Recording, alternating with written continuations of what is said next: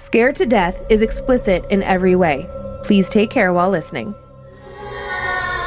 Whether thou art a ghost that hath come from the earth, or a phantom of night that hath no home, or one that lieth dead in the desert, or a ghost unburied, or a demon, or a ghoul, whatever thou be until thou art removed, thou shalt find here no water to drink. Thou shalt not stretch forth thy hand to our own. Into our house enter thou not. Through our fence break through thou not. We are protected, though we may be frightened. Our life you may not steal, though we may be scared to death. Welcome to Scared to Death, Creeps, Peepers, Roberts, and Annabelles. I'm Dan. Hello, Dan. I'm Lindsay. Actually, I was just thinking about it. Now for this week's merch announcement, really quick, and then I will do merch tour. Lindsay will do a little scholarship announcement, and then we are into the show. Sounds good. Going a little more classic this week, a traditional monogram lockup on premium tees and hoodies available in a few colors. Very earthy vibe. I can see our camping and hiking listeners enjoying this one. So you can head to badmagicmerch.com, of course, to check that out. And you can head to dancummins.tv for tour tickets if you want to check out a stand-up show. Going to be in New Orleans and Philadelphia the weekend this show comes out. The stand-up theater tour continues. I'm so excited. Going to my favorite city. Yes. The whole team's coming to New Orleans, actually. Yeah, doing a big team retreat in New Orleans. Okay. Just one last reminder, and then we'll put it to bed. But the Cummins Family Scholarship Fund is now open and active. Please find yourself at what? I can't even speak. Please make your way to learnmore.scholarsapply.org/Cummins/. Tons of words.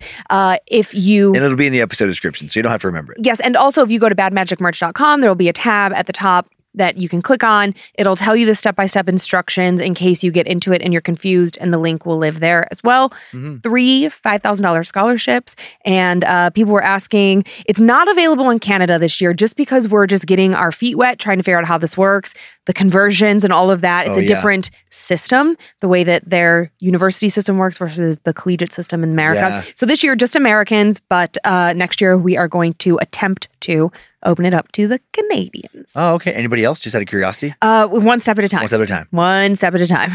What fan horror do you have for us today? True paranormal stories? Well, Daniel, I have 3 stories this week. My first 2 are like real, kind of like head scratchers, weird.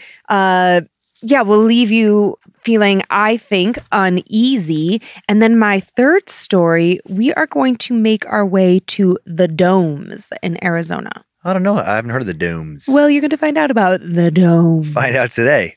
My first story takes us to Maine, set in a remote farm somewhere near the 100-mile wilderness area of the Appalachian Trail. Or Appalachian. Rural isolation adding to the horror for one very unlucky family. And then I'll cover the short story of the Delhi Purple Sapphire, also known as the Cursed Amethyst. No. Talking about crystals. An allegedly haunted object that now resides in the British Museum of Natural History. Are you sure it's not this one? I'm sure. Not that big, but I think quite a bit more valuable. Oh. Are you ready to get started? Decent amount of location setup for this first story as you settle in. Okay, well, I have some socks, and I even have a special blanket this week. So first, my blanket, it's too hard to show by holding it up, but I would like to thank Phil and Liz in Dallas for, this is from, is it Buc-ee's? Oh, yeah, the Buc-ee's Truck Stops. From Buc-ee's Truck Stop. It says, every year they do like limited edition Halloween blankets, and their daughter nabbed this for me. Can't talk right now. I'm doing spooky stuff. So this is what the little logo on it looks like. And then also thanks to Christy, also in Dallas, for my awesome socks this week. Look at that. So nice. Yay. Today we'll be headed to a place that is one of the most remote areas of the lower 48 states of the U.S., the 100-mile wilderness. The 100-mile wilderness is a massive section of the Appalachian Trail running between Able Bridge, just south of Baxter State Park, and Monson. It's generally considered the wildest section of the Appalachian Trail and one of the most challenging to navigate and traverse. And that's because throughout most of the Appalachian Trail, there are tons of major road crossings where you can easily access a nearby town. Maine's 100-mile wilderness is the biggest exception to that. The Appalachian Trail crosses no major roads during this entire 100-mile stretch, so once you enter the wilderness, there are no easy bailout options. The southern 50-ish miles is said to be the most difficult half, as the path traverses both the Chairback Mountains and the Whitecap Mountains. One of the only establishments there, besides a smattering of private homes, is Shaw's Hiker Hostel, located at the southern entrance of the wilderness, which offers food drops via a few remote logging roads that crisscross the trail. Overall, the area is remote, pristine, beautiful, and some say maybe a bit haunted. At the very least, there's something haunting about the isolation and the wide open sky. It's a place where the natural landscape feels intensely powerful, sometimes maybe too powerful. You might feel like it could easily overtake you and nobody would be there to notice, because it could, and it has. That's exactly what happened to many an unfortunate hiker. In May of 1983, Jessie Albertine Hoover headed out towards Maine, the northeasternmost U.S. state, to hike the Appalachian Trail and the 100-mile wilderness. Jessie was 54, lived in White Settlement, Texas, and sadly, on November 5th, 1982, her husband, Eugene, had been killed when he was hit by a car. And the sudden loss of her husband after 30 years of marriage was unbelievably painful for Jessie. Soon after Eugene's death, she began to talk about hiking the Appalachian Trail all the way from Maine to Georgia. Years before, she had seen an article in the National Geographic magazine about the famous trek, and it had really resonated with her, and so off she went. And then nearly 2 months after beginning her hike, sometime in July of 1983, she disappeared. She was reported missing, was never found, despite having made extensive preparations. She had created a detailed itinerary of when she would arrive at major stops along the trail to pick up supplies and wire for money. She even made plans with her doctor to get refills for her epilepsy medication, and suddenly she just didn't show up at the next stop. A multitude of northbound Appalachian Trail hikers were questioned that summer about whether or not they'd seen Jessie. None of them said they had. Park rangers never found a body, clothes, her blue backpack, despite having a large-scale search operation in place for another missing hiker in the same area at the same time. A spokesperson for the Rangers later said, "We went over the woods with a fine-tooth comb. If she was there, we would have found her. We don't ignore people in the woods." Well, nearly 4 decades on, no clues have ever turned up. The same thing happened to Geraldine Inchworm Largay. She was 66 when she went missing in the Maine wilderness on July 22nd, 2013. She had been walking all the way from Harper's Ferry, West Virginia, was planning on hiking to Mount Katahdin before she vanished from the trail just north of Rangeley, Maine. She was supposed to meet up with her husband, but never showed. Geraldine was last seen alive on Monday, July 22nd, by 3 young southbound men on Lone Mountain, about 3 miles south of the Spalding Mountain lean-to. They said she appeared to be fine when they saw her. She texted her husband around the time they saw her and then continued on toward Spalding and completely disappeared. Nobody at Spalding ever saw her arrive. Hundreds of people contributed to a massive search for Geraldine on foot, ATV, horseback, and airplane. Over 100 search and rescue personnel and multiple search dogs did a fine-tooth comb grid search of the Lone Mountain area. Tips also poured in. People speculated that she might have been murdered or that perhaps she had fallen in the river. Some hikers thought that they might have seen her on the trail but weren't sure. Others said they'd seen some, quote, sketchy men who they thought might have done her harm. Psychics called to report visions of her, including one who insisted that she had broken her ankle and was lost and stranded but alive. And then Geraldine would be found in a very unfortunate way. From what investigators pieced together, she had somehow lived in the woods for over a month, making notes about her journey in a black-covered notebook that summer, and she kept writing after she lost her way, even as her food supply dwindled along with her hopes of being found. She wrote a final entry that she dated August 18th. "When you find my body, please call my husband George and my daughter Carrie. It will be the greatest kindness for them to know that I am dead and where you found me, no matter how many years from now." It would be 2 years before a logging company surveyor stumbled upon her campsite and her remains. She had died of exposure and starvation. Investigators also uncovered messages that she tried to send to her husband, but without cell phone service, were not delivered. "In some trouble," Geraldine wrote. "Got off trail to go to breakfast, now lost." She asked him to call the Appalachian Mountain Club to see if a trail maintainer can help me somewhere north of Woods Road. XO. "Lost since yesterday," she texted later. "Off trail, 3 or 4 miles. Call police for what to do, please." How terrifying, how sad. What a lonely, scary way to die, lost in such a remote, isolated area. Well, few people have done more than hike in this remote area of the country. They've actually decided to live year-round out in this remote wilderness. For those who have decided to make their homes there, I wonder who or what else might be hanging around them in the 100-mile wilderness. What spirits of fallen hikers might show up around their incredibly isolated homes in the deep darkness you only find far out in the country, far away from civilization. And if spirits do show up, almost no one is around to help them deal with whatever torment they might bring. Time now for the tale of a haunting in the hills. Like how so many stories of hauntings begin, the following family who found themselves living in the 100-mile wilderness thought it would be a new start. In the early 2000s, documentarians Jerome and Robin thought they were getting a great deal. The two had been looking to move out of New York City for some time with their 10-year-old daughter, Kara. Robin, who was 4 months pregnant with twins, had wanted to relocate, and the pregnancy added some extra urgency. Instead of waiting for farms in upstate New York or Connecticut and their price range to hopefully go on the market, they expanded their search and eventually heard about the intriguing 100-mile wilderness. To Jerome and Robin, it didn't sound scary to be out in such a remote area. Both had, in the course of their documentary work, been to numerous far-off places. Robin had worked on a docuseries in the Middle East, camping for days on sandy dunes under the burning heat. Maine sounded pretty easy by comparison. When they discovered a farm for sale for the right price with the right amount of land, they jumped at the chance, packing up the family's things, and they headed north. Immediately, all three were taken with the postcard-like scenery. Their farm was on a long, wooded slope with a house at the top of a hill, the barn below. Robin loved that you could see the animals from the kitchen window, and there was a large workshop that Robin and Jerome could convert to a studio for film editing. The farm was also the perfect place to add to their family, and the couple soon did, welcoming a girl and boy. Baby girl Quinn, baby boy Hendrix, twins. Kara doted on her younger siblings, and it seemed like everything was going well. That was until the man appeared. Kara had a habit of sneaking downstairs and eating leftovers once the rest of the family had gone to sleep. She didn't like to switch on any lights when she came downstairs, just in case her parents noticed and might send her back to bed.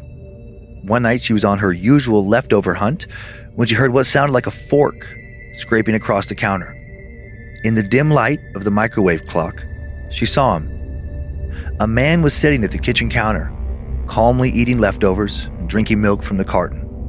Stifling a scream, Kara hurried upstairs to her parents' room, woke them, and dragged them downstairs, babbling about a man in the house. But by the time they got downstairs, nobody was there. All the doors were still locked, just as they'd been when her parents, Jerome and Robin, had shut the house down for the evening. Her parents wrote the entire counter off as Kara having an overactive imagination. Maybe they shouldn't have let her watch whatever she wanted on TV, and then life continued on as normal. For everyone but Kara, at least.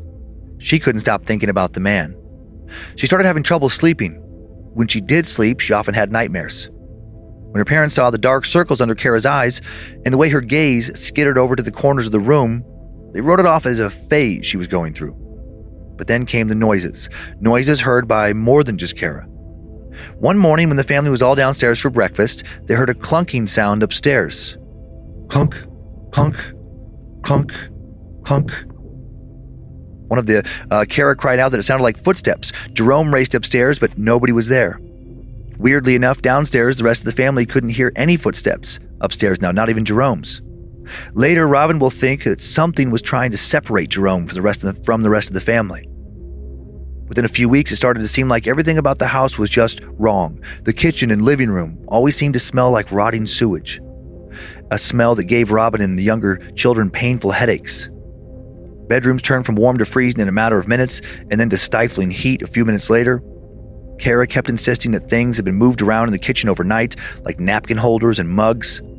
Soon, Jerome and Robin noticed it too, taking care to note exactly where things were when they went to bed at night. Now, Jerome, Robin, and Kara were having trouble sleeping, and nightmares. And all of them had the feeling that they were being watched, tinged with an overwhelming sense of dread. And the family began to notice that this feeling was most intense near the barn.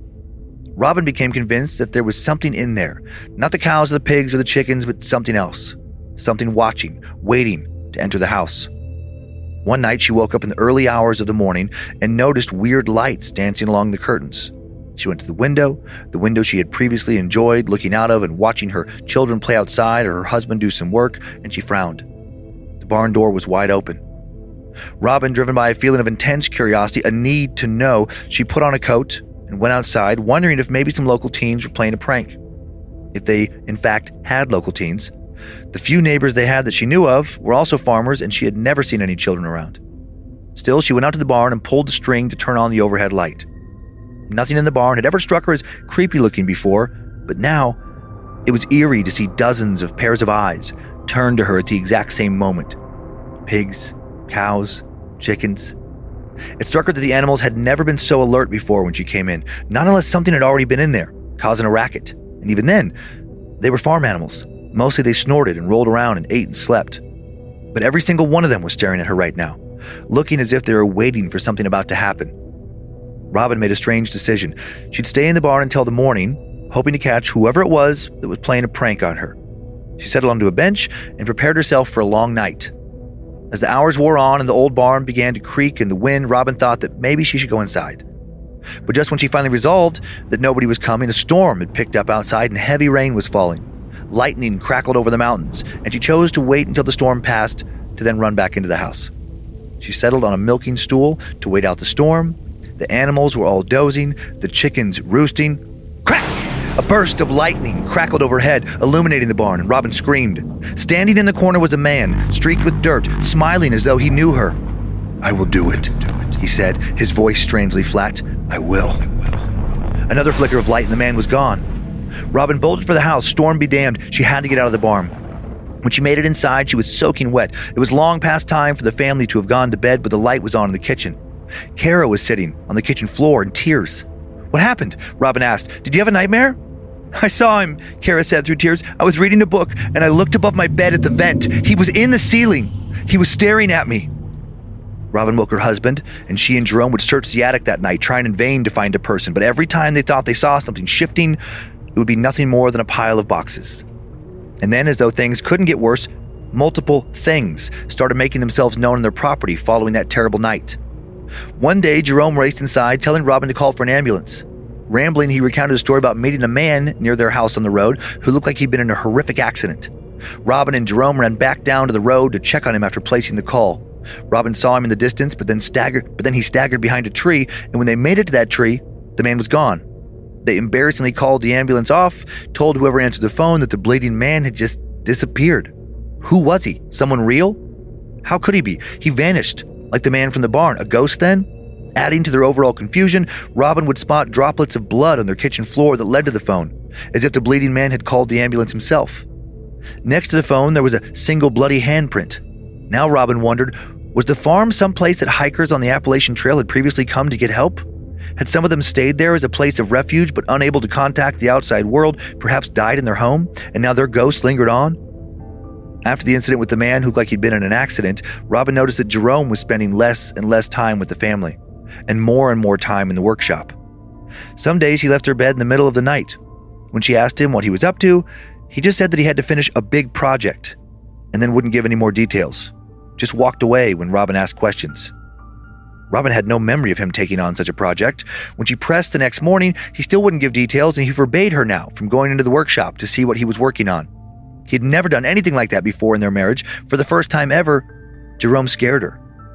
If he did anything to her, who would be able to help her? They were so isolated, so alone. The quiet acres of nature around their farm no longer felt peaceful and free. It felt like she was in a prison. After this had been going on for weeks, Robin decided that enough was enough. She had to go see.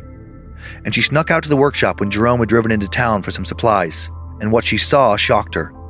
His normally neat, organized notes were spread in a jumble across his work table. Instead of being written in his precise handwriting, it seemed like what he had written had been scratched down by an animal. When she lifted some of the papers up, she saw that he'd pressed down with the pen so hard that he'd gouged lines in the wood. On one page there were no words at all, just a series of drawings of faces. All of them in agony, with their mouths open, their tongues lolling out. One of them was the man she had seen in the barn. Another was the man they'd called the ambulance for. And there was a third, a woman whose face was so emaciated, like she had starved to death. She was reaching a hand out as though to reach right through the page and grab her. "What are you doing here?" Jerome's voice boomed. Robin spun around. He was standing in the doorway of the workshop. "This is my work," he roared. "This is mine. I'll do it. I'll do it." He charged at her, but Robin slipped by him, now running up the hill to the house. When she got in, she locked the door as she heard him still yelling, "I'll do it! I'll do it!" Where had she heard that before? She thought about calling the police, but Jerome hadn't hit her or anything. She went to her bedroom and sat down and tried to process everything. What was happening to Jerome? What was happening to all of them? What did she need to do? A few minutes later, Jerome knocked on the door, and his knocks were normal. "Honey," he said in a jovial voice, "I think you forgot to unlock the door." He seemed like how he used to be. And Robin did let him in, and when she questioned him, he had no memory of going into a rage. When she asked him about the workshop, he said he hadn't been in there in months. Robin told him what he'd been doing, and he seemed genuinely shocked. She told him she was so concerned. Maybe it was time to go to the hospital, have them run some tests. But those tests wouldn't account for the men that she and Kara had also seen. Maybe the twins had seen them too. What if those things were showing up around her babies who couldn't tell anyone what they were seeing? She told Jerome that she thought they needed to move now. There was something really wrong with their home.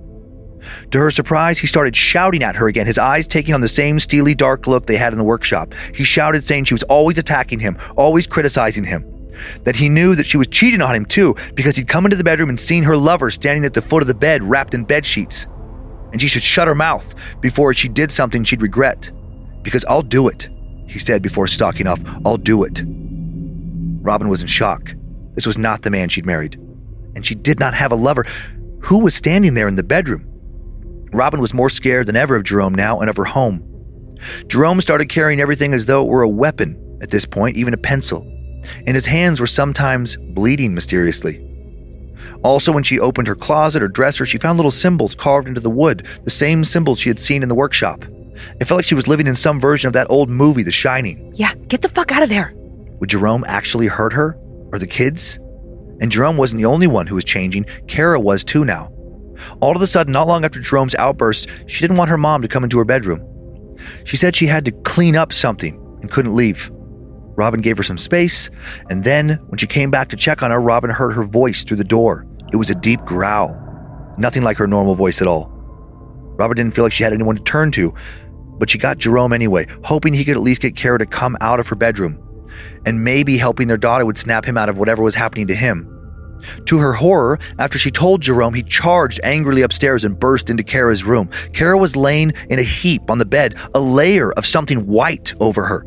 As she watched, the white began to wriggle and move, and Robin screamed. Her daughter was covered in maggots. Oh! Before Robin could do anything, Jerome launched across the room, picked Kara up by the throat, shouting that she had to respect her elders.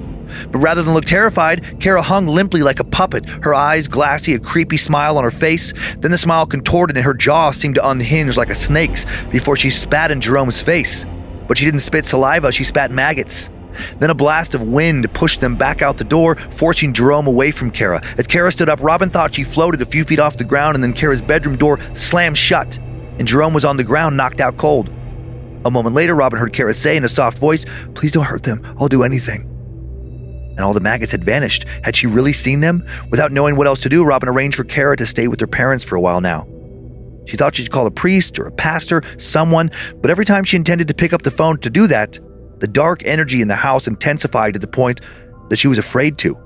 It felt like the house was silently telling her that there would be consequences, serious consequences for reaching out. Also, as soon as Kara went away, Robin started losing time, waking up in places she didn't remember. Waking up to the twins screaming in the room due to not being fed or having their diapers changed. Things were starting to feel really dangerous. Jerome, in one of his more lucid moments, told her that she'd been speaking in a weird voice, not acting like herself. It was beyond clear that the family needed help. Robin drove into town for groceries, and away from the home she felt like she used to. She used a payphone to call a priest, and after she broke down into sobs, thank God he did agree to visit and try to help. After taking a long walk around their property and looking extremely concerned, he told her what Robin feared. Their house was home to what he believed to be some sort of powerful demonic energy. He did a cleansing, told them to call him again if anything returned, and then seemed eager to leave. Whatever he did, it did help. She and Jerome were more or less themselves again, but a dark energy still lingered, and they felt it starting to build again. They worried that it would only be a matter of time before things were just as bad as before, so they called more people to come to the house, including a medium. The medium told them that there were several spirits in their house. They thought it was their place of refuge. One man, he said, had stumbled onto the farm delusional from starvation, and then 2 other people whose spirits now lingered also stumbled over to the farm, starving and dangerously dehydrated. And the first man, not in his right mind, decided to put them all out of their misery.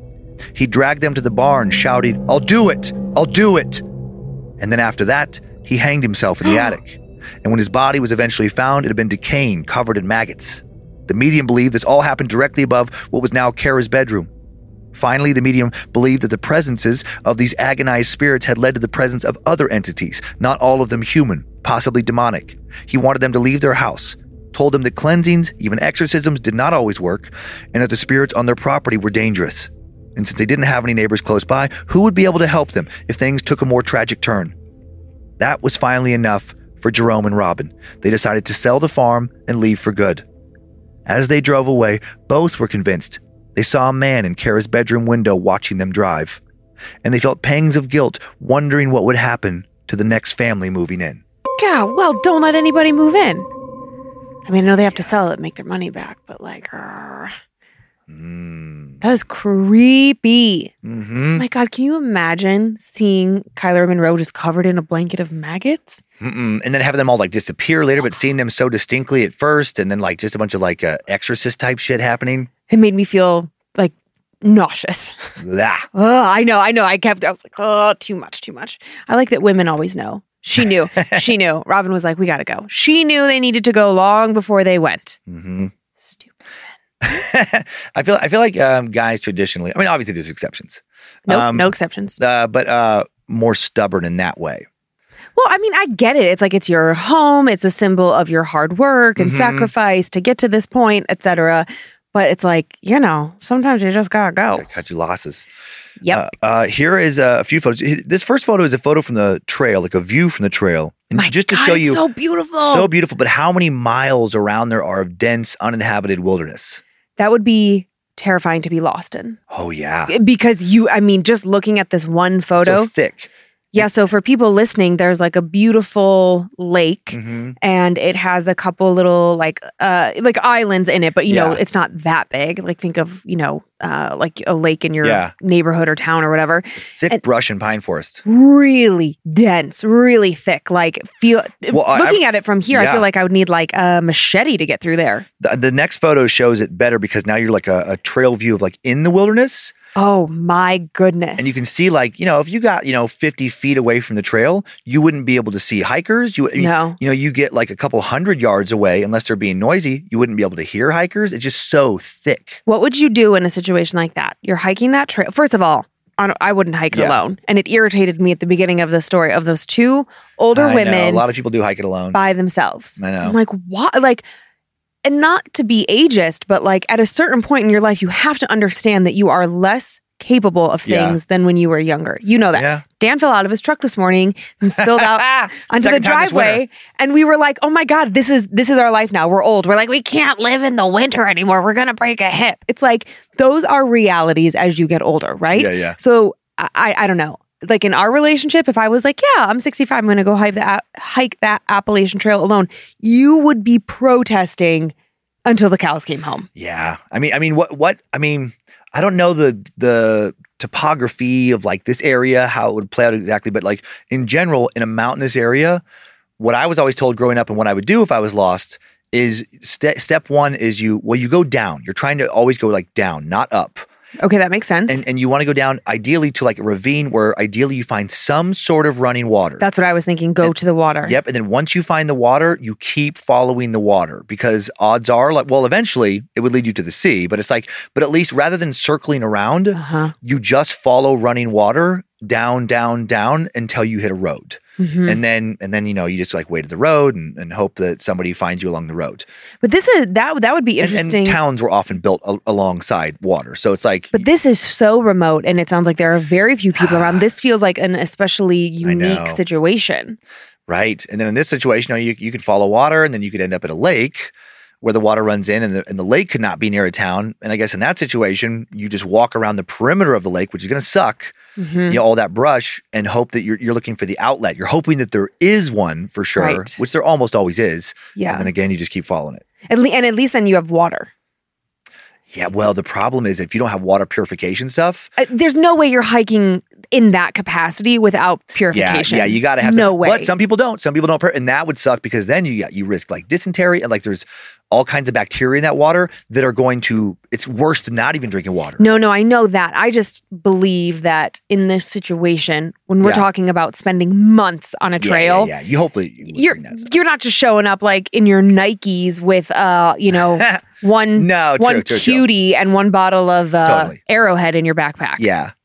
So a couple more photos. First one of the missing hiker who sadly did not Oh my God. be found. Jesse Albertine Hoover. Jesse, you're too fucking old to be out there by yourself. Yeah. I'm sorry. You just are. I It's just, know. I don't care how avid of a hiker you are. You have limitations. This is a massive hike. Massive. We had a friend who went out on it. Yeah. And he had already done the PCT. Yeah. And he came off the trail in like, I don't know, 6 weeks. He was like, nope, not doing it. Another photo of the other missing hiker whose remains in journal were later found. Geraldine Largay, nicknamed Inchworm. And then this last one, just a pic of a remote farm in the wilderness of Maine. And you can see that there's almost no one else around, right? Just that dense forest, perhaps like one more farm in the distance. But this reminded me of the location of our story, Yeah. where it would add to the terror. It would be so dark at night. Mhm. And there would just be like, you could scream, like literally no one could hear your screams. No. And this is like, it sounded like what the payphone detail made me think that not recent enough for cell phones. So set a while back. Right. And that would be especially terrifying because I always think like in the classic, horror movie trope, somebody cuts your phone line, Right. you are fucked. You're fucked. If somebody cuts your phone line and also were to, somehow disable your vehicle, like take out your battery kind of thing and hide it, you're at their mercy. Like it's like Lord of the Flies or some kind of like you versus them now. Mm-mm. And that photo that you showed, I feel like it's a similar aerial of the lake where it's like, Yeah. I'm like, oh, I can see the lake. Right. And man, I just like can think about being out there lost, hoping like, right? Because I think that's the lake that we were looking at. Just based on its shape. Oh yeah, it might be. Mm-hmm. And so it's like, oh my God, the distance from the lake to that farm, Yeah. even in this photograph, looks so far. So in reality, it's like, oh no, that's it. You're just screwed. Yeah. Yeah. Would you ever want to go and hike like the Appalachian or the PCT or any of those big, trails that take months and months and months? I doubt it. Oh, I mean, just because like you have to commit your whole life to that. I just think about like practical stuff like dogs, kids, like all that. Like if we didn't have dogs, kids are very set in their adult lives, perhaps. But even then, it's like we can't be podcasters. There's so many things you can't do. That's basically like you're retired for what we do. I would love to do it. I would love to. If I was like But I'm realistic that it's not really probably in the cards for us. But I would do something where it's like you're out for like a month because you don't have to do the entire trail. You can do sections of the trail. Totally. I would do that. Maybe, yeah. Petty and Dee Dee would like to hike. Maybe a little hikers. Actually, I don't think you're allowed to have dogs on the trails. That'd be a bummer, yeah. Yeah, probably not. You got any questions? God, Are you that ready was to? just so scary. Okay, that bloody handprint on the wall was Yeah. a detail that really bothered me Yeah. because in my mind, she didn't mention anything, or the storyteller didn't mention anything about it like disappearing on its own. So I'm imagining that they had to wash it. off. So with that thought in mind, I would have called the cops and said, "Hi, there's a rogue bloody handprint on my wall. I'd like you to come fingerprint it." That would have at least given you, I feel, some evidence of whether Yeah. it was real, like human or Yeah. paranormal. Yeah. I thought that was a weird choice. And of course, at the beginning, when you were talking about the guy when The microwave light, Garrett, yeah. next when she sees him, The vent, looking through the vent. ooh, that was gnarly. And then of course I was Yeah. like, what's the Denver Spider-Man? Oh, yeah. Immediately took me back to the guy living in the attic. Yeah. If you haven't listened to that I know. episode, Can you go imagine find it. Just that detail really creeped me out too. Of just seeing a fucking face looking through the ceiling vent, like some eyeballs up there, and just What's really upsetting is we have 2 vents above our bed. all of a sudden there's an eyeball. Thank like, God we're going to moving Seattle around. this weekend. Can't take it. I have asked Dan to go, like, in our upstairs hallway is the access point to our attic. And I'm going to say attic, but it's like you couldn't store anything up there. It's just the pitch of the roof and it's Yeah. just insulation. You up would there. have to be the Denver Spider-Man. You have to be some little like really skinny weirdo who can like be comfortable always laying down. Always lying down. And also like the access point, like in my house growing up, we lived in a rancher on a basement. So you would go down the one hallway that there was, and the access point was this long thing, and you would pull on the string and a set of stairs would come down. Our access point at our house is like a 4x4 box, Yeah. and there's no stairs. But anyways, I've asked Dan to like go up there and check because I am convinced that I hear something up there. And he hasn't checked. So we'd probably have to have like a house inspection done. Pretend like we're selling the house. That's all. So you ready to hear about a cursed gemstone? These are like take you to crystals. This is a double whammy. I'm already scared of people in the attic, and now am I going to fear my own crystals? I don't think so. I better not. You've done this to me. Before I talk about the Delhi Purple Sapphire, first a word from our sponsors. Thanks for listening to our sponsored deals, Creeps and Peepers. A little bit of history on this one before we get into, more history, but also paranormal allegations. Amethysts, as you probably know, are often associated with calmness, clarity, and intuition, generally positive emotions, but there is at least one amethyst out there allegedly known to bring misfortune and death to anyone who owns it. The Delhi Purple Sapphire, also known as the Cursed Amethyst, has potentially caused over a century of tragedy for many of those who have come into contact with it. I don't believe it. The amethyst was stolen from India during the Indian Rebellion of 1857, a very bloody rebellion against British rule in India that lasted from 1857 to 1859. Many, many people died. The stolen amethyst is currently housed in the Natural History Museum in London, located in the museum's vault along with other precious stones. The previous owner of the amethyst locked it inside 7 separate boxes in a bank safe. All those boxes weren't enough to keep anyone from, or weren't there to keep anyone from stealing the jewel. They were there to keep people around the jewel safe. He gave specific instructions not to remove the stone until 33 years after his death. His note came with a warning. Whoever shall then open it shall first read out this warning and then do as he pleases with the jewel. My advice to him or her is to cast it into the sea. Time now for the tale of the curse of the stolen amethyst. The large gemstone was stolen from the Temple of Indra in Kanpur and transported to England by Colonel W. Ferris. The stone was initially incorrectly identified as a purple sapphire, but it is actually an amethyst, and Ferris may have been the stone's first victim. He lost almost everything he owned and suffered serious health issues soon after transporting it, and then his son, who inherited the stone, suffered the same fate. So his son decided to give the stone to a friend who then soon died a suicide. And this friend actually left the stone for Ferris's son in his will, so this unfortunate son got the stone back, came back into his possession, and then he quickly got rid of it. In 1890, Edward Heron Allen found himself the owner of the cursed amethyst. Heron Allen was known as an ambitious man with an insatiable quest for knowledge. He lived from 1861 to 1943, often referred to as a polymath, a person of wide-ranging knowledge or learning who practiced law, and also, not a common pairing here, palmistry, the reading of palms, right, a form of fortune-telling, also an expert on violins and Persian literature. I love this guy. Very eccentric, man of wide-ranging interest, to say the least. Is this Kyler Cummins' descendant? Or ancestor, yeah. Ancestor. Heron Allen wrote books on violin making, palmistry, translated Persian literature. He also studied small animals and protozoa, and had some various fiction publications. In Sussex, he was known as a historian and an archaeologist. Why not? Heron Allen was also friends with the famous writer Oscar Wilde and his wife Constance, a well-known guy who traveled in some pretty interesting circles. And after taking ownership of this gemstone, Heron Allen soon experienced a series of misfortunes that he never really described in great detail. Whatever they were enough for him to give the stone to different friends, which he said led to a trail of suicides, apparitions, disasters, and failed careers. And he kept having the stone returned to him. One of his friends who returned it was a singer who found shortly after receiving it that her voice was dead and gone. She never sang again. Heron Allen now threw the stone into Regent's Canal, hoping to be rid of it forever. But just 3 months later, a dredger picked the stone up, and according to the lore, a dealer gave it back to him. Heron Allen now believed the amethyst was terribly cursed, stained with blood and dishonor. He ordered that the stone be locked away in his bank vault inside 7 locked boxes. And he left a note instructing the reader of his letter not to unbox the amethyst, as I said, until 33 years after his death. And then he died in 1943. Not heeding her father's instructions, his daughter unlocked the amethyst and donated it to the Natural History Museum in January of 1944. After the donation, came with her father's letter, warning the reader of the dangers. And it read in full, "To whomever shall be the future possessor of this amethyst. These lines are addressed in mourning before he or she shall assume the responsibility of owning it. This stone is terribly cursed and is stained with blood and the dishonor of everyone who has ever owned it.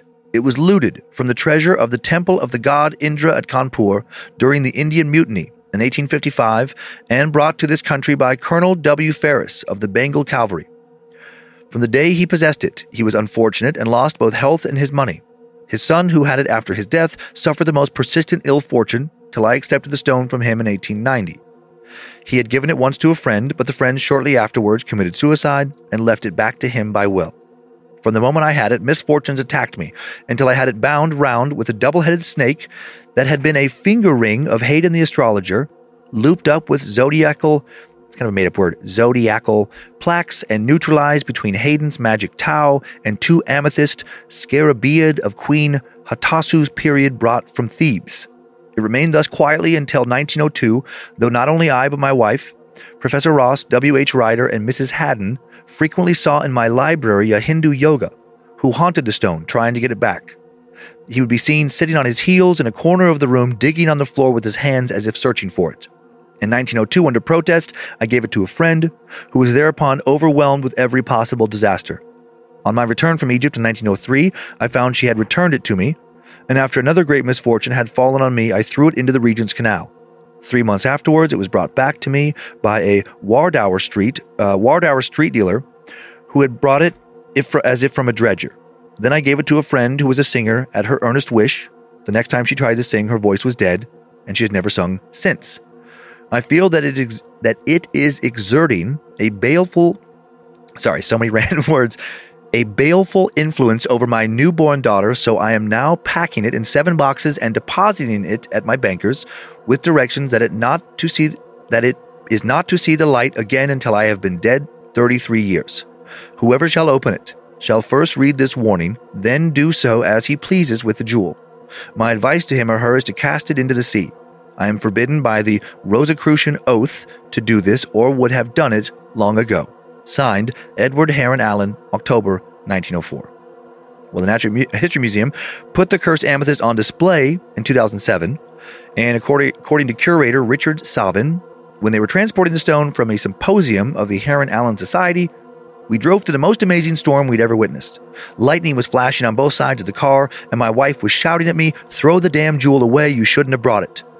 Savin said that any time he's attempted to attend another meeting of the Heron Allen Society, he has suddenly become terribly sick.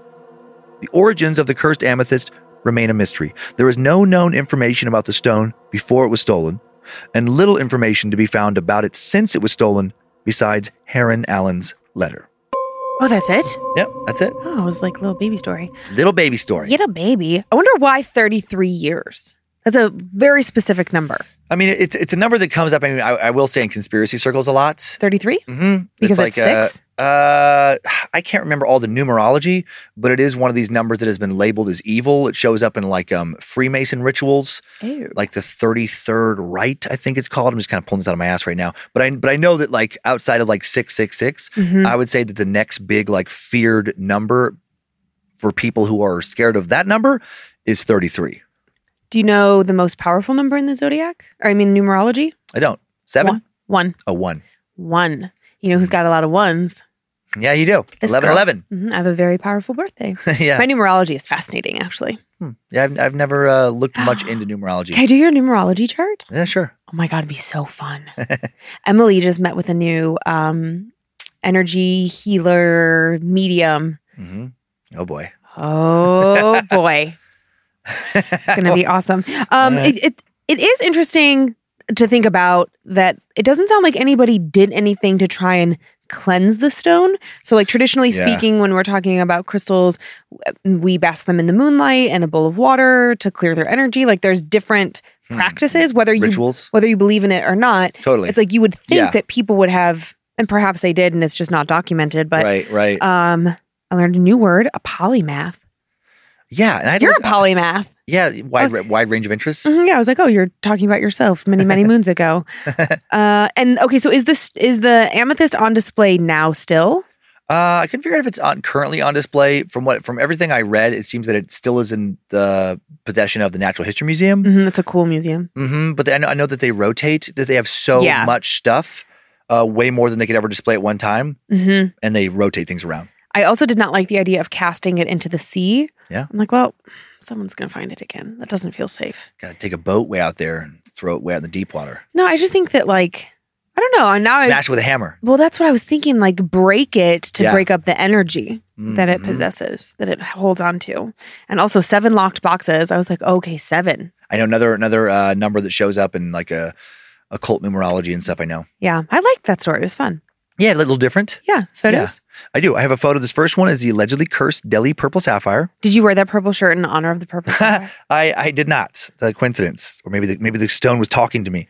Oh my. It is a faceted oval amethyst measuring 3.5 by 2.5 centimeters, so not terribly big. No. Smaller than this. Mm-hmm. Yeah, and then that's it. Oh no, I'm sorry. I have one more. Edward Heron Allen. Just a picture of the guy who wrote the letter. Hello, handsome. He's a good-looking guy. Yeah. And actually, there's pictures of him when he was younger, and yeah, very handsome guy. He really kept his hair. Yeah. Actually, you guys have very similar hairlines, and I would like you to grow it out. And then kind of pompadour over like that. Quaff it over. You'd have a nice little quaff. Maybe if I start dressing like that too, with bow ties and sports coats. Our kids would be like, "What's happening? Who is this?" Who are maybe you?" I'm Actually, older. Kyler might think it's hilarious. Yeah, totally. God, he was so funny last night. He was cracking us up. And that's all I got. That's all, folks. Okay. Those were fun. I really liked your stories. Well, thank you. Yes. I'm looking forward to your stories now. Oh, that's so nice. I love that purple shirt. Oh, thanks. You look extra handsome today. That's nice. Yeah, switching it up a little bit. Yep. I don't know if this happens in other people's relationships where I will like pick something out for Dan as like a gift, or we'll be shopping together, which is very rare because I do not like to shop with anyone other than myself. And we'll pick something out and he's like, try that. He's like, yeah, this is cool. That has lived in your closet with the tags on for well over a year. Yeah. You bought it in Atlanta, St. Patrick's Day last year. So almost exactly a year. Yeah. And I'm like, why do you do that? It's like, I don't know if this happens to other people. Like you buy a gift for your significant other, and I'm like very amenable. I'm like, if you don't like it, take it back. I don't care. This guy won't take it back. Yeah, but I finally broke it out. Yep, and I like it. It's cool. Mm-hmm. Cool guy. Cool guy. All right, cool guy. What color Layla do you have this week? Blue. Really switching things up. Wow, you are making me like, whoa, who are you? Mm-hmm. Making you question reality. Okay, well, since we're talking about things of like, do you believe in this? Do you believe in that? Do you believe in ghosts? Do you believe in guardian angels? I don't know. I'm way more apt to believe in ghosts than guardian angels. How terrible. I mean, I do believe in ghosts. I'm on the fence about guardian angels. Don't you think they're of the same ilk? They could be. Here's my thing with guardian angels. Okay. It's I just know that so many bad things happen to so many people that means, like, for me, the concept of them feels unfair. Where it's like, why do some people get protected while others just like suffer brutally? Well, that's like, why do some people get cancer and some people suffer brutally with cancer? Right. It doesn't mean that they don't exist. Mm-hmm. It just bums me out that there's like, if they do exist, that the protection isn't spread around a little bit more. But then wouldn't you want to apply that to the hauntings? Like, why aren't the hauntings spread around more? Like, why do some people, why are some people haunted and some people not? Yeah, that's true. Okay, fair. Yeah, okay. Good point. My take on guardian angels is, I don't know if they're like, these little like white creatures with like a glowing halo. Yeah. But what I think of is, we've had a lot of loss in my family. And so I do sometimes feel like my family with me in certain things, or like a very distinct, like a smell will come over me, or a deja vu moment that no one else could know except for like me and this other family member. And when that happens, I think like, oh, okay, you're here. And then it passes. It's fleeting. So that's what it means to me. I don't think that they're actually there. I don't think that they're necessarily protecting me. Maybe they're guiding me, like my spirit guides, but okay. Interesting take. All right. Well, let's find out what's going on with Alestra. Alestra. Fucking cool name. And this is also a great opening. Good day, Madam and Monsieur Spoop. Isn't that great? This event that I'm writing you about is only one of many out of what? Sorry. I wasn't even going to say anything. But okay. But Alestra, I think Alestra is also the name. There was a thing that they would put in these low-calorie chips. Yes, it is the same thing. This is spelled differently. This is different, but pronounced. Lestra. But that was Olestra. That was Olestra. This is Lestra. Right, and Olestra. With an A. So I know, very cool name, but sadly, my association with a word that sounds Is diarrhea. almost is like diarrhea. They would like wow. I'm sure that Alestra is aware. Wow potato chips would have that stuff in them. That's right. And it wasn't diarrhea. It was almost worse, anal leakage. That's right. That was a side effect. Like you eat too many of those chips, you're not going to go poop your brains out, but your butthole's going to leak. You know how I learned that? Like a drippy faucet. This is a very terrible. I'll start the story over because this is a weird sidebar. But do you know how I learned that? The movie The Sweetest Thing. Did you ever see that movie with Cameron Diaz and Christina Applegate? Did one of them eat too many of those chips? They're like on a road trip. There's like, I can't remember the exact scene, but they're like on a road trip or something. And they're like eating the chips and somebody's like, those cause anal leakage, right? And I was like, what? Yeah. Okay. So sorry about that. That's okay. I knew something was happening over there. I just wanted to get it out. Okay. Good day, Madame and Monsieur Spoop. This event I'm writing you about is only one of many of the out of normal experiences I have encountered. I've encountered everything from haunted houses, shadow figures, folklore, creature run-ins, and so on. This specific story occurred a few months ago now, and it is still just as fresh in my mind and just as goosebump-inducing. Let me set the scene. Me and my partner live in Colorado Springs, where the entire city is nestled up to the Rockies. We live out towards the plains of the city and not up in the mountains, which means there's a lot of open fields for us to let our hunting dogs, who don't actually hunt, sniff to their heart's content. I know saying open fields immediately creates a uh-oh effect, but I promise you my story only partially has to do with the fields. We live in a large neighborhood with a metric fuck ton of houses, but in between sets of houses are where these fields reside. There are sidewalks, gravel trails all over, and playgrounds scattered throughout, which makes it feel homey and nice to take the dogs on snifaris. Like a safari, but for a dog just to sniff. That's adorable. In addition to just letting the dogs do their own thing, we also use these trails to walk them and do this fun thing called bike juring, where they have special harnesses and our dogs pull our mountain bikes so that they can get work while we get some adrenaline and speed. Now that you know a little background and can better picture the area, let's get to the story. As an early riser, I like to take advantage of the lack of people on those trails. I usually wake up at 5 a.m. and get to work by 6. So if I want to do any activity before work, I wake up at 4. Per my schedule, I did wake up at 4 a.m. to take one of the dogs to bike jure, as it would get her tired before I brought her to work with me for the day. I'd gotten my mountain bike prepared the night before, complete with a headlamp I had rigged to be my bike's own headlight. I got Aylin all ready to go with her teal bike shoring harness, her bright pink glow collar, and her leash. By the time we were ready to go, it was already 4:15, and we would only have 30 or so minutes to finish our route and get back home so I could still get to work by 6. We ended up on a route that took me out just to the sidewalks around the houses and fields, as they were completely lit by street lamps, which made my visibility even better. It was still pitch black out, but I could see enough to know where I was going. Plus, I know my area of the neighborhood like the back of my hand. Again, we are on a sidewalk where I can see all the street lamps as I go. And this is an important thing to note. So we're cruising along. Aylin was pulling super hard that day as we reached the point where we needed to turn around for time's sake. This out and back route is a total of 3.5 miles from my front door. I distinctly remember that on my way back to my turnaround point, I looked into one of the pitch black fields and kind of chuckled, remembering a previous Scared to Death episode y'all did about folklore. The hair on my neck stood up a bit, but I'd done that to myself, thinking of your episode while staring into the void that was the field. Once I turned around and we got going back fast to our house, we're passing all of the same points we had just seen, just as we should have. As I passed that same field, I couldn't help but think of this certain mimicking, copying folklore creature from an episode y'all did, of whom I still refuse to say the name. I truly have no explanation as to why it popped in my head. The whole ride, I was thinking about my meetings at work that day, if Aylin's harness was seated well, and the list of things I had to do once I returned from my ride. As I was zoning in on the field, everything got super quiet, which is never a good sign. It also got darker and heavier.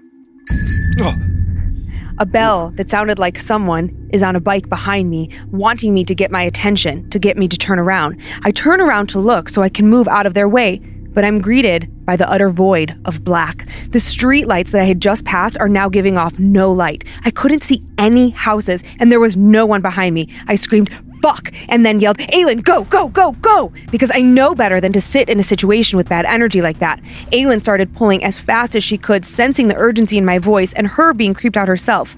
I started pedaling as fast as I could, and of course, it was all uphill back to my house. Tears streaming down my face, the hair on my neck kept standing up even more intensely, and I kept screaming, Aylin, go, baby girl, go, we gotta go. And as I got closer to the house, we were both totally spent. But I didn't want to be followed or have anything follow me into my house. So I actually started chanting parts of the opening scared to death prayer. I said it about 10 times. This house you may not enter. These lives you may not steal. You are not welcome here. Once I got close to the door, I said it one final time, sternly. And once inside, we plopped down on the floor, both panting. I quickly said an Our Father and some Hail Marys, and then I ran upstairs to my partner who was sleeping and began crying because what the actual fuck had just happened. Once I'd gotten to work, I must have looked like hell because my cubicle mate said, hey, you okay? And when I told him the whole story, he told me a bit from his Native American heritage and a recent powwow he'd gone to. He told me that bells are used at powwows and during many holy ceremonies, even in Christianity and other religions, because it breaks up energy. Native Americans specifically say it breaks up the negative energy they may be manifesting. He said to me, what if your spirit guardian simply rang a bell as a warning that you needed to hurry out of there? It might not have been immediate danger, but a life choice that needs making, or a butterfly effect moment. That blew my mind. It did make me feel better. But why did my neck hair stand up that morning? Why did that creature's name suddenly pop in my mind during my ride when I wasn't even thinking of it? Why could I not see a single thing behind me, even though I had just passed under all those streetlights? Was I saved by a guardian angel? Do I still have a choice that I haven't made yet? Even after retelling this story months later, I truly don't think I'll be going on a bike or run anytime soon. Alestra. Thanks, Lestra. I will say, that really got me, that bell noise. Yes, good job, Logan. Yeah, it really made me jump. I'm literally crying out here. That was so funny. I texted him this morning. I suddenly thought of it. I was like, ooh, ooh, ooh. No, that was good. That was good. And just so people listening know, the sound effects, like the sound beds that you hear, like the scoring that you're listening to when the episode comes out. Yeah. That's done after the show, just to set it appropriately to how we kind of tell the stories. Well, and our voices fluctuate, so we never want the music to be overpowering. Yeah, so that was the rare example. I was just so unexpected of a noise added in real time. It was fun. It's like if you listen to The Secret Suck, it's like a button that you use. Yeah. Yeah, super fun. But anyways. So Skinwalker is what she was thinking of. Maybe. I think that was the creature, the mimicking. The mimicking. And just the creature out in the woods. If I'm remembering correctly, I'm pretty sure that Skinwalker lore is there a lot of reports that they'll mimic your voice and stuff. What if you were out on a morning walk with our dogs? Or mimic other sounds. Yeah, sorry. Yeah, no, of course. What if you were out on a morning walk with our dogs and you were just walking down the street and then you turn to look behind you and all the streetlights are out and all the houses are missing? I mean, it's just all of a sudden not be able black to see anything void behind. I know that's I've never heard of a detail like that before. No, but I've also learned something new about a bell breaking up energy. And that makes a lot of sense to me because you can do a healing sound bath. Huh. Those are, they're so cool. It's a meditative experience. And now it all makes sense to me. I'm like, you're breaking up energy like that. Oh, I get it now. Who knew that a bicycle bell could be so important? And so scary at the right time. I know. Ring, ring. I can't wait to watch the footage of that. Be because I have it written here, and I was like, okay, Lindsay, slow down a second. No, that was good pacing. That was good. That was great pacing. Okay, great. Yeah. All right. Well done. That was really fun. All right. Well, building the creeps, we're now going to move into another head scratcher. Okay. I'm loving this idea of I don't know. What was that? Paranormal, not paranormal, just creepy, odd coincidence.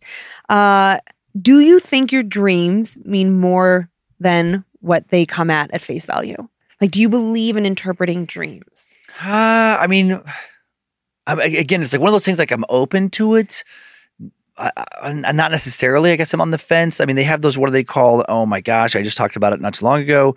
Precognitive, dreams. I think it's, when you're seeing something basically that's happening in the future in your dream. I think that's called precognition. Precognitive dreams.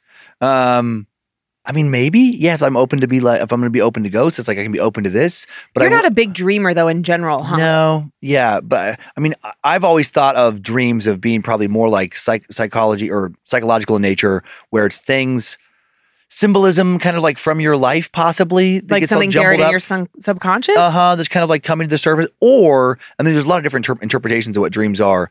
Or it's just like you're truly meaningless. Like your body just kind of like discharging all these kind of images and stuff. I can't remember how to explain it, but I remember reading this a long time ago and being like, oh, that's interesting. It's like just kind of like purging these random things out of your brain or something. I don't know. Like a system reboot. Yeah. Like a hard reset. That's interesting. And I've talked about it before. There's one dream I've been having my whole life, and that seems odd to me.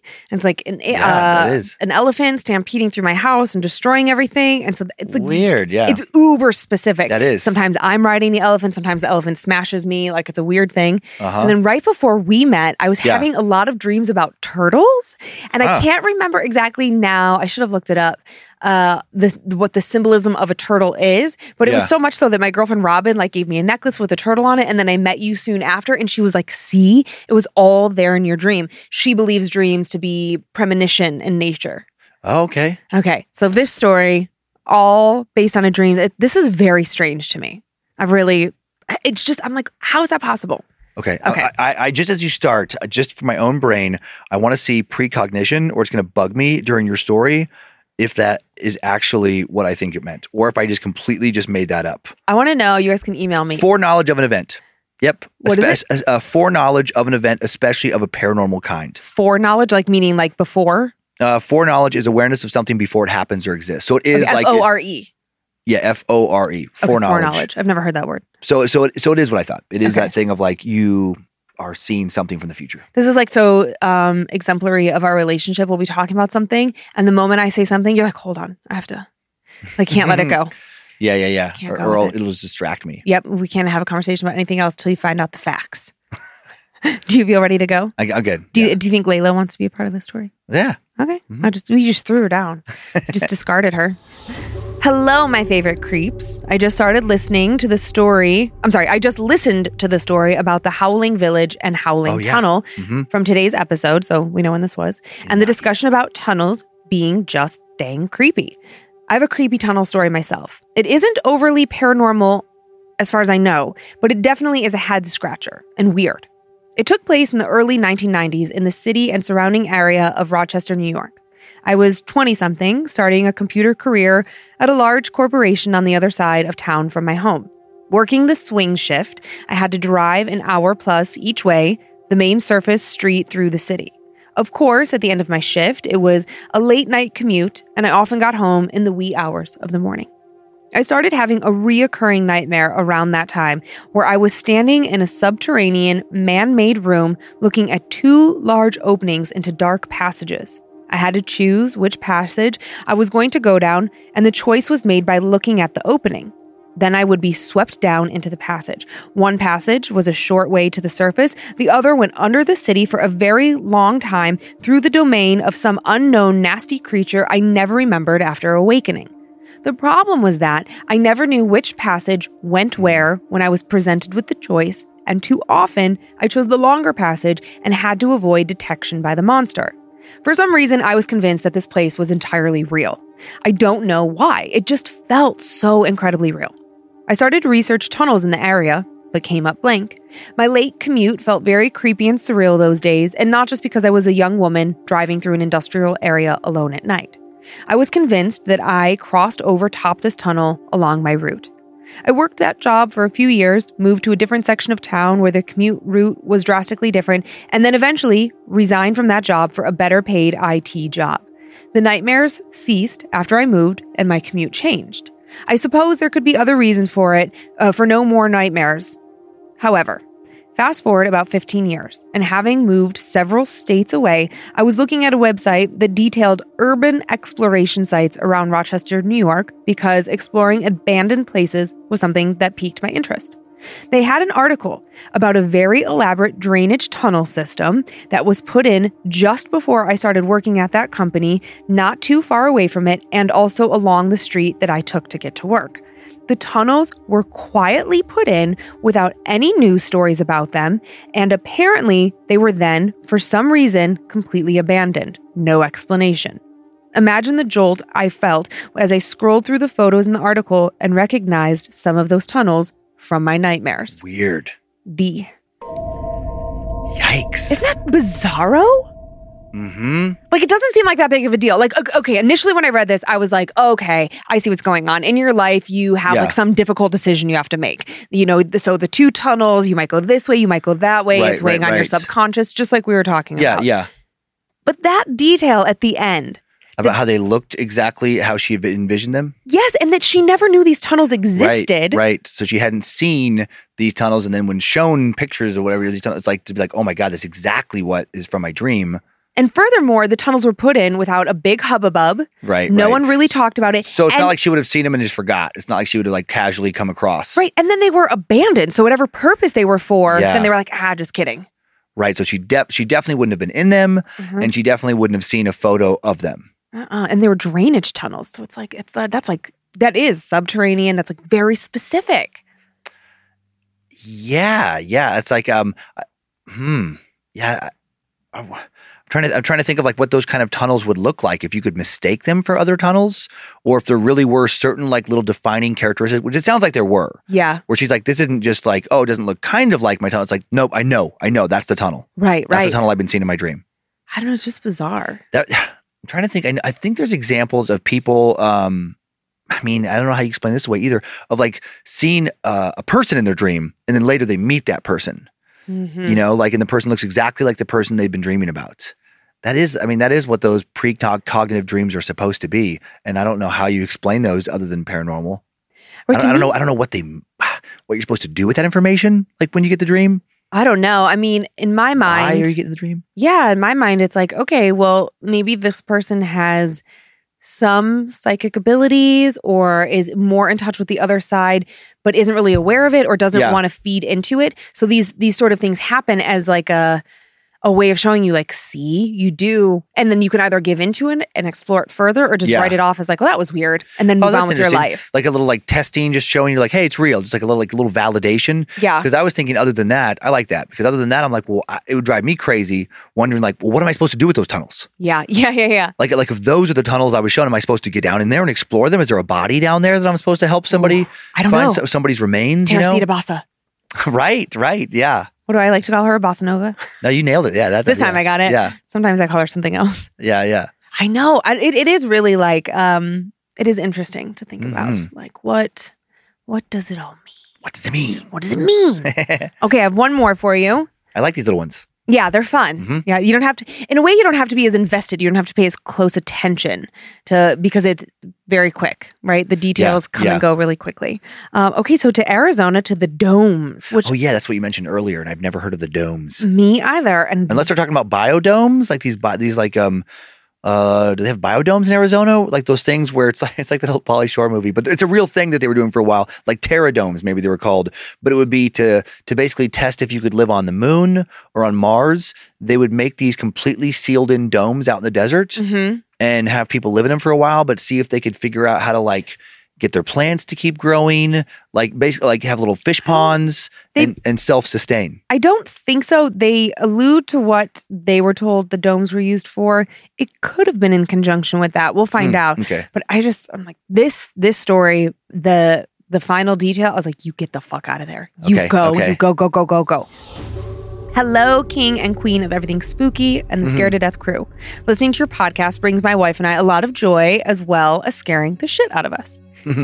I want to tell you this one thing. Okay. Somebody wrote me an email and they have since lost their site, but so this like gimmick, this game that they play with their dad is imagining the things that we say about our bodies like very real. So like, oh, my legs are killing me. And then like actually picturing your legs like. Yeah. Like detaching and then beating you to death or something. So literally like scaring the shit out of someone, like your poop coming out and just being so scary. Like now she was like, good luck getting this out of your head ever again. I'm like, oh God, this is terrible. Wait a minute, scaring the shit. I don't think that would mean your poop was scared. That would just mean you scare someone until their poop literally comes out. It could be that too. I think we need a different phrasing for like that shit terrified me. Scared me. That's terrifying shit. That would maybe be That's some scary ass shit. That's some scary ass shit. Exactly. But like, oh man, my eyes are bleeding. They're so tired. Well, then you like think about it. It's so funny. Is that a phrase? My eyes are bleeding. They're so tired. Yeah, I feel like my eyes are bleeding. You've never said that? I've never heard that. Oh my God, you need to get out from under whatever rock you're in. Logan, have you ever heard somebody say like, "I'm so tired, my eyes are bleeding"? I'm sorry, Lindsay. I've never heard that. I think that's only you. That's a great because that's creepy. I feel like I'm so tired, my eyes are bleeding. I'd be like, what? That's like a horror movie. Well, maybe. Oh no. I love that. Okay, bloody eyes. Oh man, I'm exhausted. Feels like my eyes are just falling out of my head and like laying in a mangled heap on my cheek. That's not what I said. I also say things like my teeth are wearing sweaters. That's a thing. That's a thing. I didn't know that was a Teeth thing. sweaters is a thing. Is that when you don't brush your teeth? Uh-huh. Yeah. I like to call it also like molar moss. Ooh, molar moss. Yeah, I like That's to call good. it tooth turf. Tooth turf. Yeah. Ah. All right, back in. Okay. So back to scaring the shit out of us. My wife and I love exploring abandoned places or places that are assumed to be haunted. One of these particular places we explored is called the Domes. Anyone who lives in Arizona knows exactly what they are. The buildings were going to be used to develop computers back in the 80s, but then the plans fell through. They have since been abandoned and have become a hangout spot for high schoolers and such. However, that's not the only thing they've been used for. They were also used for satanic rituals and sacrifices. It has been documented that hundreds of chickens, cut up goats, and possibly human sacrifices have taken place there. Words can't even describe how evil this place feels. I had visited this place a few times back in high school and hadn't had anything too crazy happen, but the night my wife and I went tops them all. It's worth noting that there is barbed wire fencing around this place because it is private property. In high school, I did trespass, but now that I'm a grown-up with a state job and whatnot, my wife and I were not going to go past the fence on this trip as I didn't want to lose my job if I got caught. My wife and I decided to go to the Domes at roughly 1 a.m. We arrived at our destination and parked on the other side of the road. My wife is very in tune with the supernatural and was feeling everything out as we sat in the car. Once we determined all was safe, we got out of the car and walked to the fence line. We walked maybe 10 feet before we heard what sounded like 3 little girls laughing. These didn't sound like the laughs of other humans. Rather, they sounded disembodied, with each voice having layers or something to it. When I had investigated haunted houses in the past, if I'd hear or see something spooky, I'd go towards it. I know, a total dare to move. But this time, something in me was telling me to go back to the car immediately. How about we drive down the road a couple times, slowly point the flashlight out the window and see if we can see anything? I suggested to my wife. Yes, let's do it. I was shining my flashlight out of my rolled down window, shining it in the direction of the Domes. Nothing. I see literally nothing. We turned around, I hand the flashlight to my wife so now we can continue to watch the Domes out of her window. We reached the start of the Domes and I slowed down to about 5 miles per hour. My wife is peering into the darkness when out of nowhere she screams, "Drive, drive, drive, drive, drive." I dropped it into first and we booked it out of there.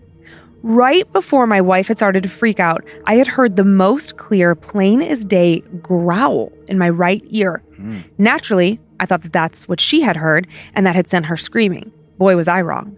She freaked out because she said the silhouette of a young girl had suddenly appeared and she had a wide, gaping black mouth with razor teeth. Ugh. It smiled at her and said, "Hi there," in a playful, childlike tone. We haven't been back there since. Keep up the creepiness and spookiness. Love the podcast, Josh. Thanks, Josh. I like just the hi there. Hi there. That's almost. My eyes are bleeding. It's almost creepier than like it's screaming. I know. Like the calm. Okay, I couldn't stop thinking about that. Like you've never said like, God, I've been staring at this computer for so long, my eyes feel like they're bleeding. Like you've never said anything like that? Nope. My eyes feel like they're bleeding. I've never heard. Like, because your eyes get like so tired and you're just like, ugh. Never? I get it, but no. Now, okay. I'm gonna you as you know what? If you want, no, we can't because you're gonna be distracted. It's distracting to the listeners. I'm gonna consult. Who are you gonna consult? The internet. My eyes are bleeding. I'm so tired. My eyes are bleeding. See if that's a real thing that shows up as a phrase. I just feel like that's like there's okay. Even when you put in "so tired, my eyes are," it doesn't fill. Google says closing, No. blurry, No. watering, No. but it No, but it's like you want, it's and like a then I do- dramatic. and then I do BL. Still, Google's like, no, BL, no, bleed. No, try. My eyes feel like they're bleeding. When you put in so tired, my eyes are bleeding, the immediate thing that comes up is a bunch of medical advice.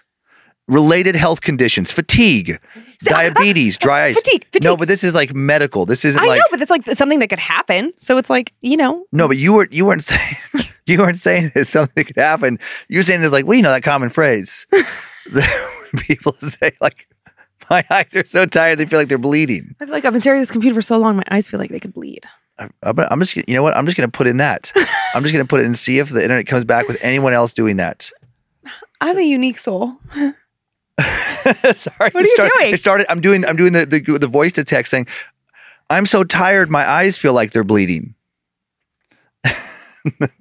Nope. Then it's like, what the fuck are you talking about?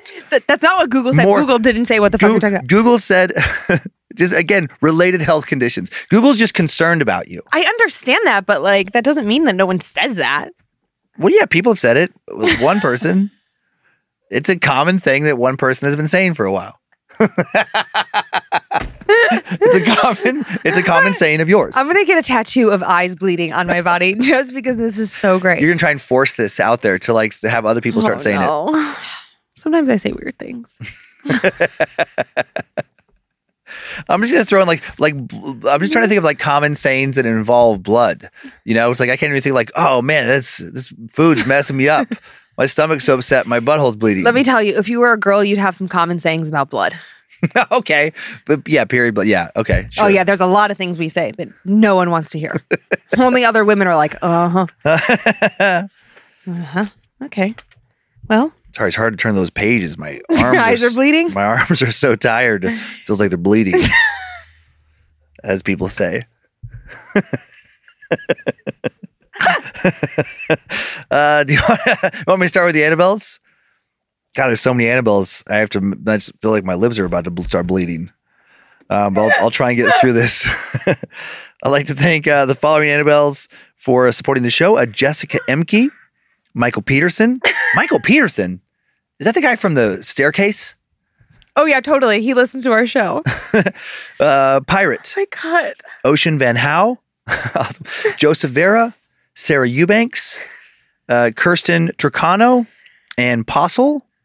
Joey Roscoe. T-Dog Woof Woof. Amber Sellen. I bet his eyes bleed. Princess Peachy Bottom. I love that one. That is a great one. Yeah. And Andy Bloody Eyes. Old Andy Bloody Eyes. Oh my God. I can't stop laughing. You got the giggles now. Okay. I'd like to thank the following Annabelles. Jonathan Talk. Samantha Meek. Chelsea Flores.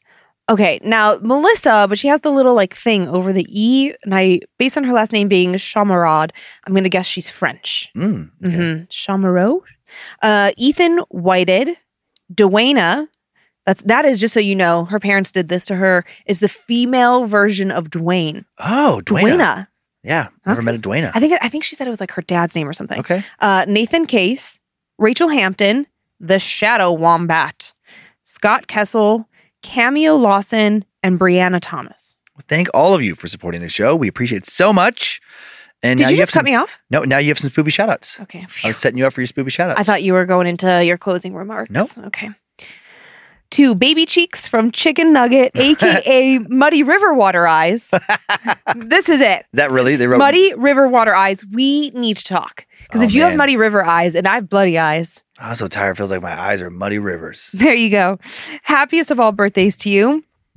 Oh no, I feel like I wrote this down wrong. To Tina from Alexis. I have Tyne, but I think I meant to type Tina. I was going very fast this morning. You're the absolute best. To Tiffany from Dan. Happy birthday.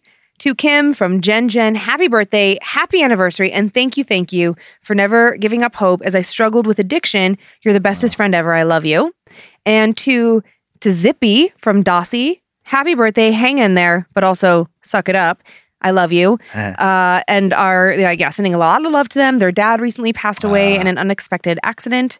And to Boobers from Biebers, Happy birthday, beautiful. Boobers and beavers. Boobers and beavers. I want to know the story behind that. And that is our show. Thanks for continuing to send in your personal tales of true terror to my story at scaredtodeathpodcast.com. You can email us for everything else. info@scaredtodeathpodcast.com. Thank you to Logan Keith, Tyler C. for their work on social media, and to Logan again for running badmagicmerch.com, and to Ryan Handelsman for managing social media.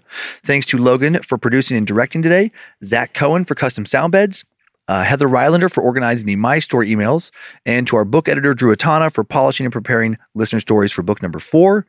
Thanks to producer Sophie Evans for finding the first story I told this week, and to Olivia Lee for finding the second. Subscribe to Bad Magic Productions on YouTube if you want to watch this show. Follow us on Facebook and Instagram if you want pictures that accompany the episodes and more at Scared to Death Podcast.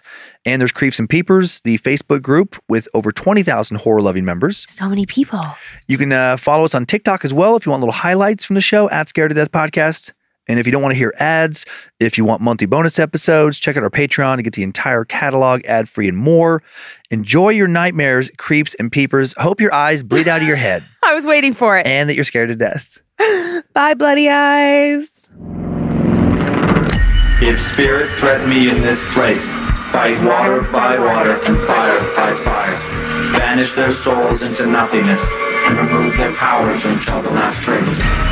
Let these evil beings flee through time and space. Evil may pass through, but hath no home here within, scared to death.